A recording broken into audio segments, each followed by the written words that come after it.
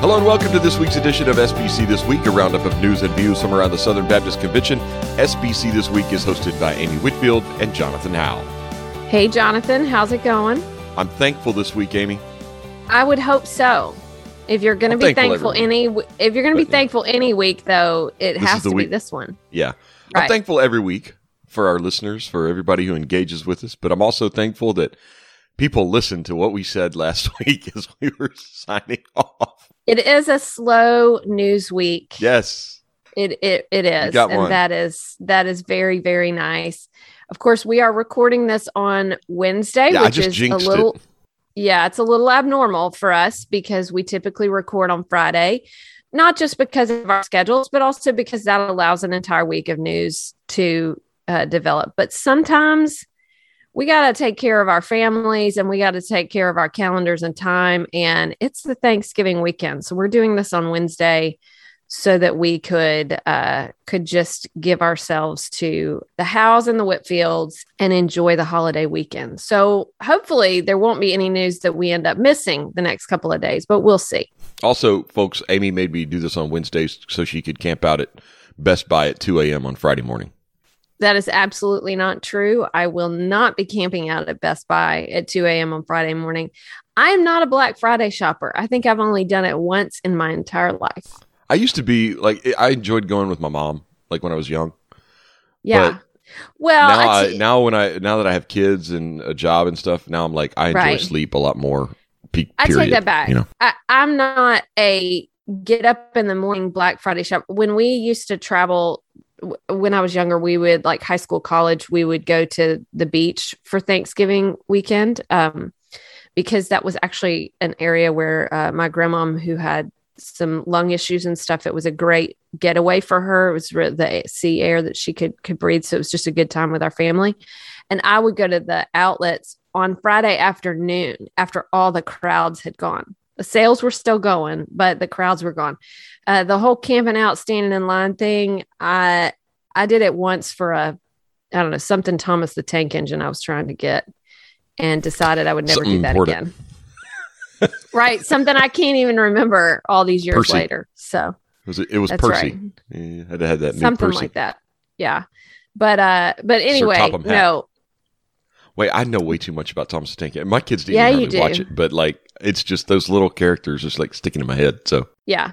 One of my greatest little side note, one of the moments that I'm most proud of as a mom still after all these years was the kids were when we were in Virginia, the kids were in a preschool that they went I think Drew went 2 days a week. Mary went 3 days a week because of their age. And so one day when they were in preschool, I would drop them off at 8 o'clock and then go back and get them at 11. So it's 3 hours. I came home and I spent 3 hours building a massive train track that went all around sections of the house and had tunnels and hills and all this stuff.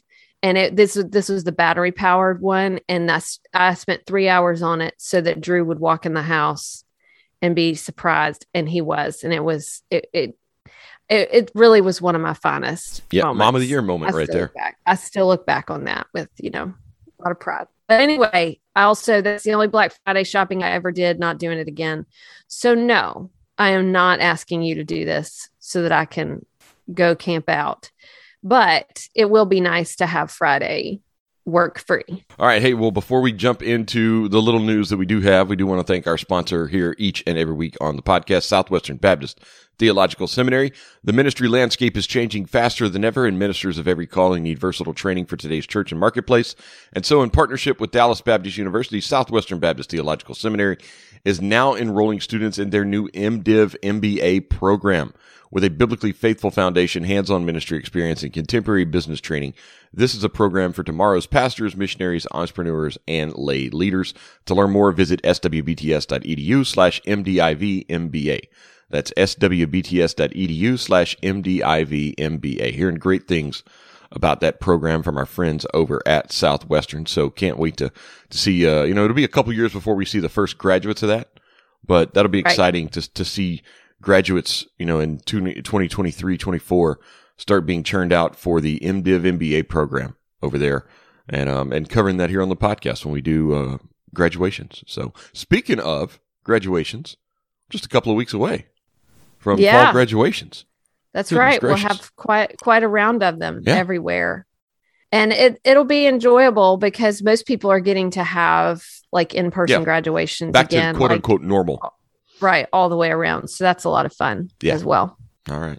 So this week on the podcast, Amy, we start in Georgia, where we have a verdict in the Ahmaud Arbery murder trial, and we got a story about a pastor who's doing some ministry down there surrounding that. Yes, Chris Winford is pastor of First Baptist Brunswick, Georgia, and he participated in a project with other clergy in the area that was a video basically calling for peace as the trial approached the verdict. And as you said, we actually reached that actually came on the day before Thanksgiving this week. So a lot of discussion on a national level, but certainly on a local level, as all the defendants were convicted of murder, some kind of different levels, but they were all convicted of murder on there were several different counts. And as it was a national story, obviously I was following it, you were following it, many people were. It certainly had an effect on the local area. And so Chris Winford had already been part of this project. It's called Better Together. It was led by the Brunswick Golden Isles Chamber of Commerce. The president and CEO of the Chamber of Commerce is a member there at the church. And it basically was just a series of efforts they had been doing to show the hospitality of Brunswick and to encourage peace in the community. There's a story at Baptist Press that kind of tells a little bit more about that. Obviously, race was at the center of the trial. This was a huge issue, very volatile in the community, and a lot of people coming in from outside, whether it was to watch outside the trial, to demonstrate, or media coming in. And what they really wanted to communicate as they all worked together, all of these pastors and ministers in the community, is we want to be hospitable to those who are coming in, and we want to promote peace, really as they prepared for whatever the outcome would be. Yeah, and like you said, we have that outcome now, and thankfully we've not seen anything other than peace in Brunswick so far. So that's been good. Yeah. So I was watching on the news, watched a lot of the comments after that were done outside the courthouse by the various people from it. It seems very clear that that those there and those watching feel that justice was done in this case. But what a great story about how the ministers, including one of our own, Chris Winford, were really working to prepare the community for what was to come. And so that's just it's a great story. Absolutely, Amy. We continue to pray for the Arbery family and are very thankful for Chris Winford and the ministry that he's got in Brunswick. All right, Amy, got some good news. All right, give it to me. We are done with state meetings after this episode. We are. Yep, we're finishing them up today. All right, so we're going to say that's a wrap on 41. 40, because Puerto 40. Rico has theirs in the spring. Oh man. So, but for these, we'll be done. Yes, for these, it's a wrap. Yes. So, Arizona, we start, Amy, out in the West.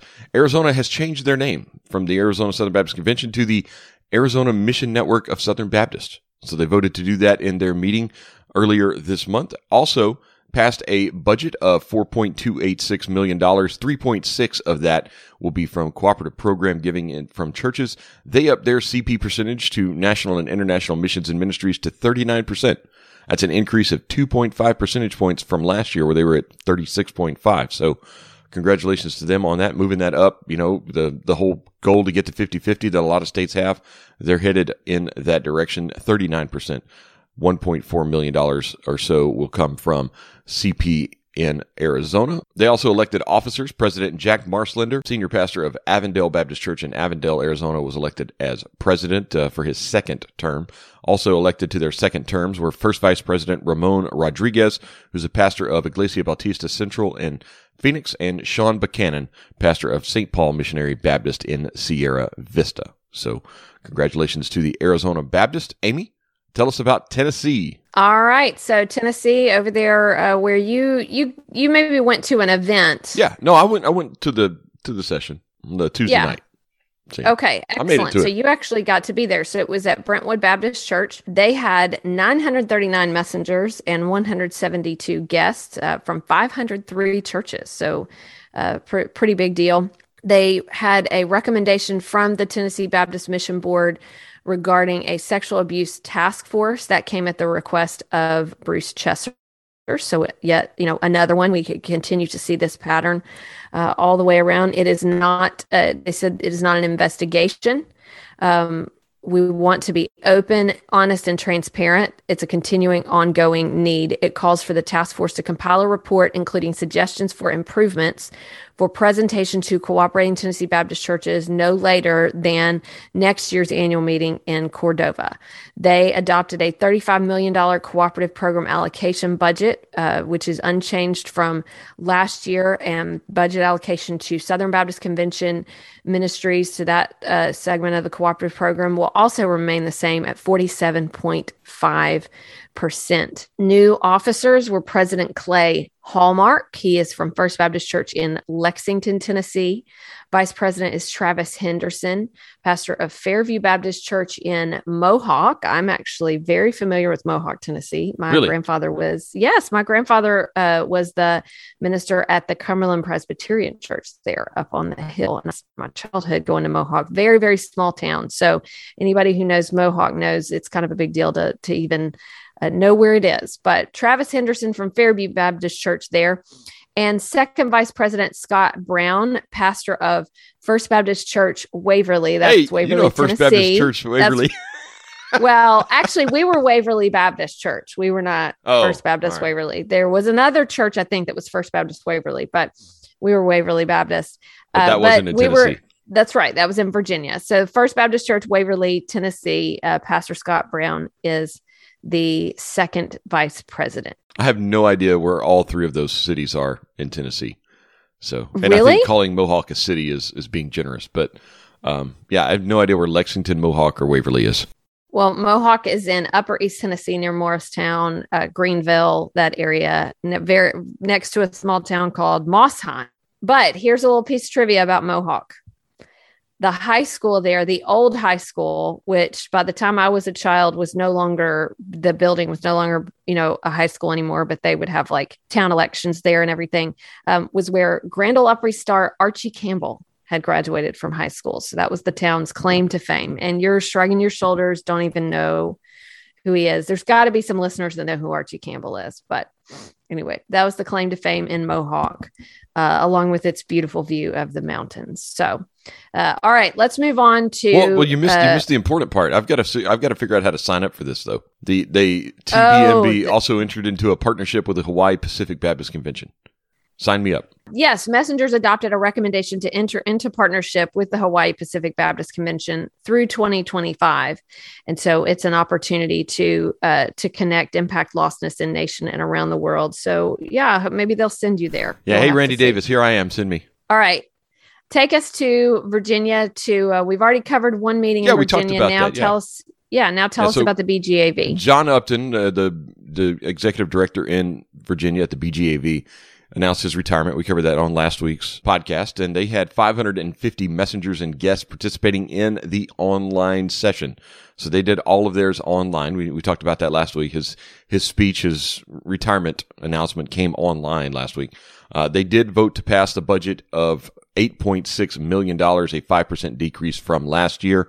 Of that $8.6 million, the pass-on percentage is different. There's like different avenues, so there's not really a known percentage or a set percentage like the rest of the state conventions do. So that percentage that comes on is different from year to year based on what churches choose. However, they also elected officers. Ron Gravitt, a member of Buena Vista Baptist Church in Buena Vista, Virginia, who's the current first vice president, was nominated and elected to serve as president for next year. Herbert Ponder, pastor of Mount Tabor Baptist Church in Richmond, was elected first vice president.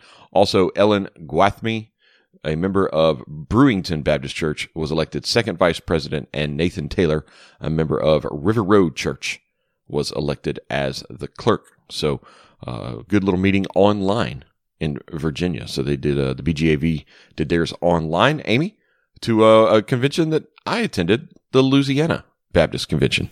Yeah. So 530 messengers came to the Louisiana Baptist Convention. And they approved a cooperative program budget of $17,626,136. That's a 5.5% decrease from last year. They did not change their formula for distributing cooperative program gifts. They have 63.26% supporting ministries in Louisiana, forwarding on 36.74%. They also had elections. Reggie Bridges, pastor of Temple Baptist Church in Ruston, was elected president. Stephen Kelly, pastor of Bayou Vista Baptist Church in Morgan City and director of missions for the Gulf Coast Baptist Association, was elected first vice president. Price Harris, an evangelist from Calvary Baptist Church in Shreveport, was elected second vice president. They were unopposed, so they were voted by acclamation for those offices. So sounds like a fairly uneventful meeting in terms of any major things. They just followed the business that was in front of them, some resolutions, other things like that. All right, so finish us up in Maryland, Delaware. That's right. Shout out to Keith Myers. I know he was waiting for this with bated breath. It's number 40 of 40, Keith. So here we go. Maryland, Delaware. Remember, they don't have a state exec right now because they're looking a replacement to Kevin Smith, who resigned in October to head to Florida to pastor a church down there, the Family Church with Jimmy Scroggins. But they did honor Kevin for his service there, so that was kind of cool to see that. But they had 365 messengers and 29 guests at the Baptist Convention of Maryland, Delaware meeting this year. They passed a budget of $6.9 million, anticipated $3.5 million in cooperative program gifts. Of that, 48% will be forwarded on to international and national CP ministries. They elected Glenn Swanson of Bayside Baptist in Chesapeake, Maryland as president, Jim Testerman, pastor of Oak Grove Baptist in Bel Air, Maryland as first vice president, Vernon Lattimore, pastor of First Mount Rainier in Maryland as second vice president, Stephanie Greer, member of the Garden Church in Baltimore as recording secretary, and Michael Phyllis, pastor of Fenwick Island Baptist Church in Delaware as recording secretary. They also adopted some Vision 2025 cooperative efforts for the state convention with the following goals. So this is kind of cool. They're setting their own goals for 2025. They want to see 50 new churches, 100 churches engaged in revitalization efforts, 10,000 baptisms, 1 million mission engagements among the churches in the state, and 100% of them engaging in the Caring Well initiative. So put Caring Well in there on their Vision 2025 goals, and that's kind of cool to see there, Aim. Yeah, excellent. They also passed a resolution. Basically, it was a Caring Well resolution concerning churches and sexual abuse. And this was something that's a little different from the motions. They didn't establish a task force or anything like that, but they went the direction of a resolution. And Pasta Keith did Keith Meyer, who's a good friend of the pod, did a thread that was great. We'll put that in the show notes. It just helps give an explanation of what they were doing procedurally with the resolution, just because it's different. It's a different pathway than some of the other state conventions, but it's still, we saw this play out differently across states, but we need to get a count to figure out what was the percentage. I think it was 17. Yeah, 17 states that did something. Yeah. Yeah, I want to go back and look and make sure we've got that, but we're going to do a story on it at Baptist Press next week. So excellent. Then you guys can do it for me. That's why I think I know the number. So yes. So but that's the pattern we definitely saw this year as we end those. And Amy, with that, we are done with the news this week, and that brings me to my favorite part of the week. This week in SBC history. Amy, blow our minds. All right, we are going to go to 1949 as we are thinking about state conventions, and I'm taking a little personal privilege here and doing a milestone in my own state convention. So this was a big announcement from their state meeting. The Baptist State Convention of North Carolina met in Raleigh and voted to purchase the Fort Caswell property for $86,000. I've got to get to this place. How much did they pay for it? $86,000. That's a steal, by the way. Absolutely. I've got to get there. I've got to make it to Fort Caswell. We got to do a story on this. I got to get out there somehow. I'm telling you, Fort Caswell is one of the coolest places. It is one of the properties that still belongs to the North Carolina Baptist Convention. All of our student camps in the summer happen there. And it is such a neat area right there on the water. There's access to the beach. There's just all kinds of There's cool a stuff. fort. But also, There is a fort. There's also a fort. Yes. You're the only state convention with a fort. If all the state conventions went to war, I'm going to North Carolina because and you have can a fort. actually like there's tunnels you can walk around in. Like there's just all kinds of really cool stuff. And so when I saw this, I thought, okay, I'm going to take a little North Carolina privilege here and say 1949 is when we bought Fort Caswell. So I don't know that they understood what a big deal it was at the time, but now I'm looking and saying this week in SBC history started something that's a great tradition for the state of North Carolina. I definitely we will not just put a link to that story in the show notes, but actually we'll put a link to some of the information about Fort Caswell. Cause it's a super cool place to go. Yeah. And, it was like a decommissioned army base after World War II. And, it literally been a fort, and it's like on a peninsula out there jutting into the Atlantic Ocean. So you're surrounded by beaches and waterways, and it has a fort. I mean, how cool is that? There's that. I mean, they bought it from the federal government. Yeah. Like they bought, this is, decommissioned base. Here it is. Come by it. Yep. Yeah. Oh. So it's really cool. Right at the eastern end of Oak Island. So it's kind of, you go through Wilmington, to get to it. So there was a couple of summers where Southeastern, we sent people there weekly because they would have different camps that would come in weekly, and we'd go down and do different presentations and stuff. So I got to take the kids. You volunteer and tribute in a heartbeat. Absolutely. Yes. And then had done some work retreats from Southeastern there too, because it's got a great little, kind of like Ridgecrest has the hotel part, Mountain Laurel. They have an area like that too. So there's lots of houses, cabins, things, but then there's a place where you can just get like a basic room. And so I've been there for meetings and stuff. It's a fantastic place to go. So there you go. All right. Well, yeah, that's really cool. I didn't realize that happened this week in SBC history, but now I know. Now you know. So now we know. And yes, in the battle of state conventions in 2082, whenever the state conventions go to war, North Carolina would be holed up in their fort. That's a joke, folks. All right. So that brings us to our resources of the week, kind of a combo resource this week. Amy, next week is the Week of Prayer for International Missions. That's right. Tell us a little bit about it so we can be ready. Starting Sunday, the IMB is, joining churches and Southern Baptists around the world, literally, to pray for international missions. So there'll be prayer information. They're doing stuff at the IMB website. We've got stuff coming at Baptist Press. There'll be text messages going out, everything online, all the social media channels pushing you to daily prayer prompts, as well as this is kind of the kickoff to the Lottie Moon Christmas season. So we're really excited about that. And we've got, actually, Amy, we've got something that the Hahns, William and Heidi Hahn, have sent me audio for all of December. We're going to start this week. I'm going to drop right here in just a minute. I'm going to drop an audio clip for the Week of Prayer for International Missions. So we've got information. They've got some videos that they're putting out, and William sent them to me so I could grab the audio and play them in the podcast here. So to kick off our Week of Prayer for International Missions, hear from the IMB. My name is Leah Gibbons. I live in West Africa. I wanted to thank you for your giving to the cooperative program and to Lottie Moon. It allows me to teach New Hope trauma trainings here in West Africa. The New Hope trainings, they use Bible stories to help us deal with trauma that we've been dealing with ongoing, especially with COVID happening right now. The goal of the training is for individuals to be able to come alongside other people to help them too. So thank you for your prayer support and for your giving. All right. Thanks, William, for sending that. And we want to encourage everyone to participate in the Week of Prayer for International Missions. The unofficial, official missionaries of the pod, right?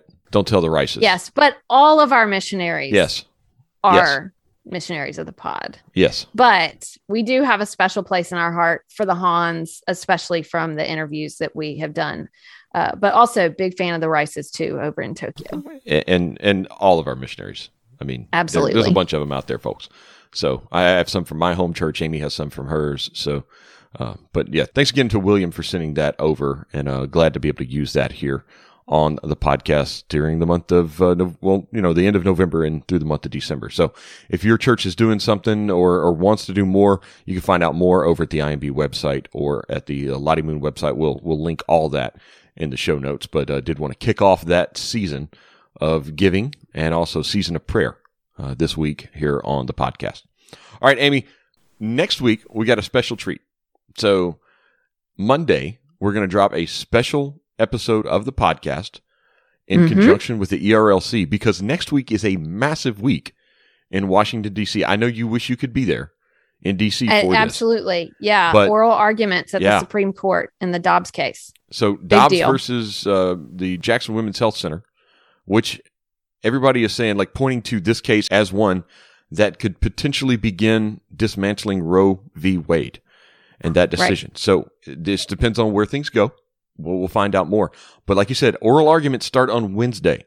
So to get you prepared for this, we're dropping a podcast with the ERLC about the case, about their work on life initiatives, and how you can be a part of praying for this, how you can be a part of caring for women with unplanned pregnancies, and also how you can stand for life. That's basically what it is. It's Stand for Life Week next week, especially at Baptist Press, but here on the podcast as well. So Monday, be looking for that. Chelsea Soblick, Elizabeth Graham, Brent Leatherwood join me, and we have recorded a podcast for this, and we're going to drop that on Monday. So be sure to check that out. That's going to be episode 352. Don't miss that on Monday. It's about a 45-minute discussion, kind of laying out the specifics of the case, what's going on, why it's so important, and why we need to be in prayer for this particular case as it relates to abortion in America. So, all right, Stand for Life next week, the podcast with the ERLC. So be sure to check that out on Monday. So special episode. All right, so Amy, got a lot to be thankful for this year. I'm thankful for you, Amy. I'll see you next week. See you next week.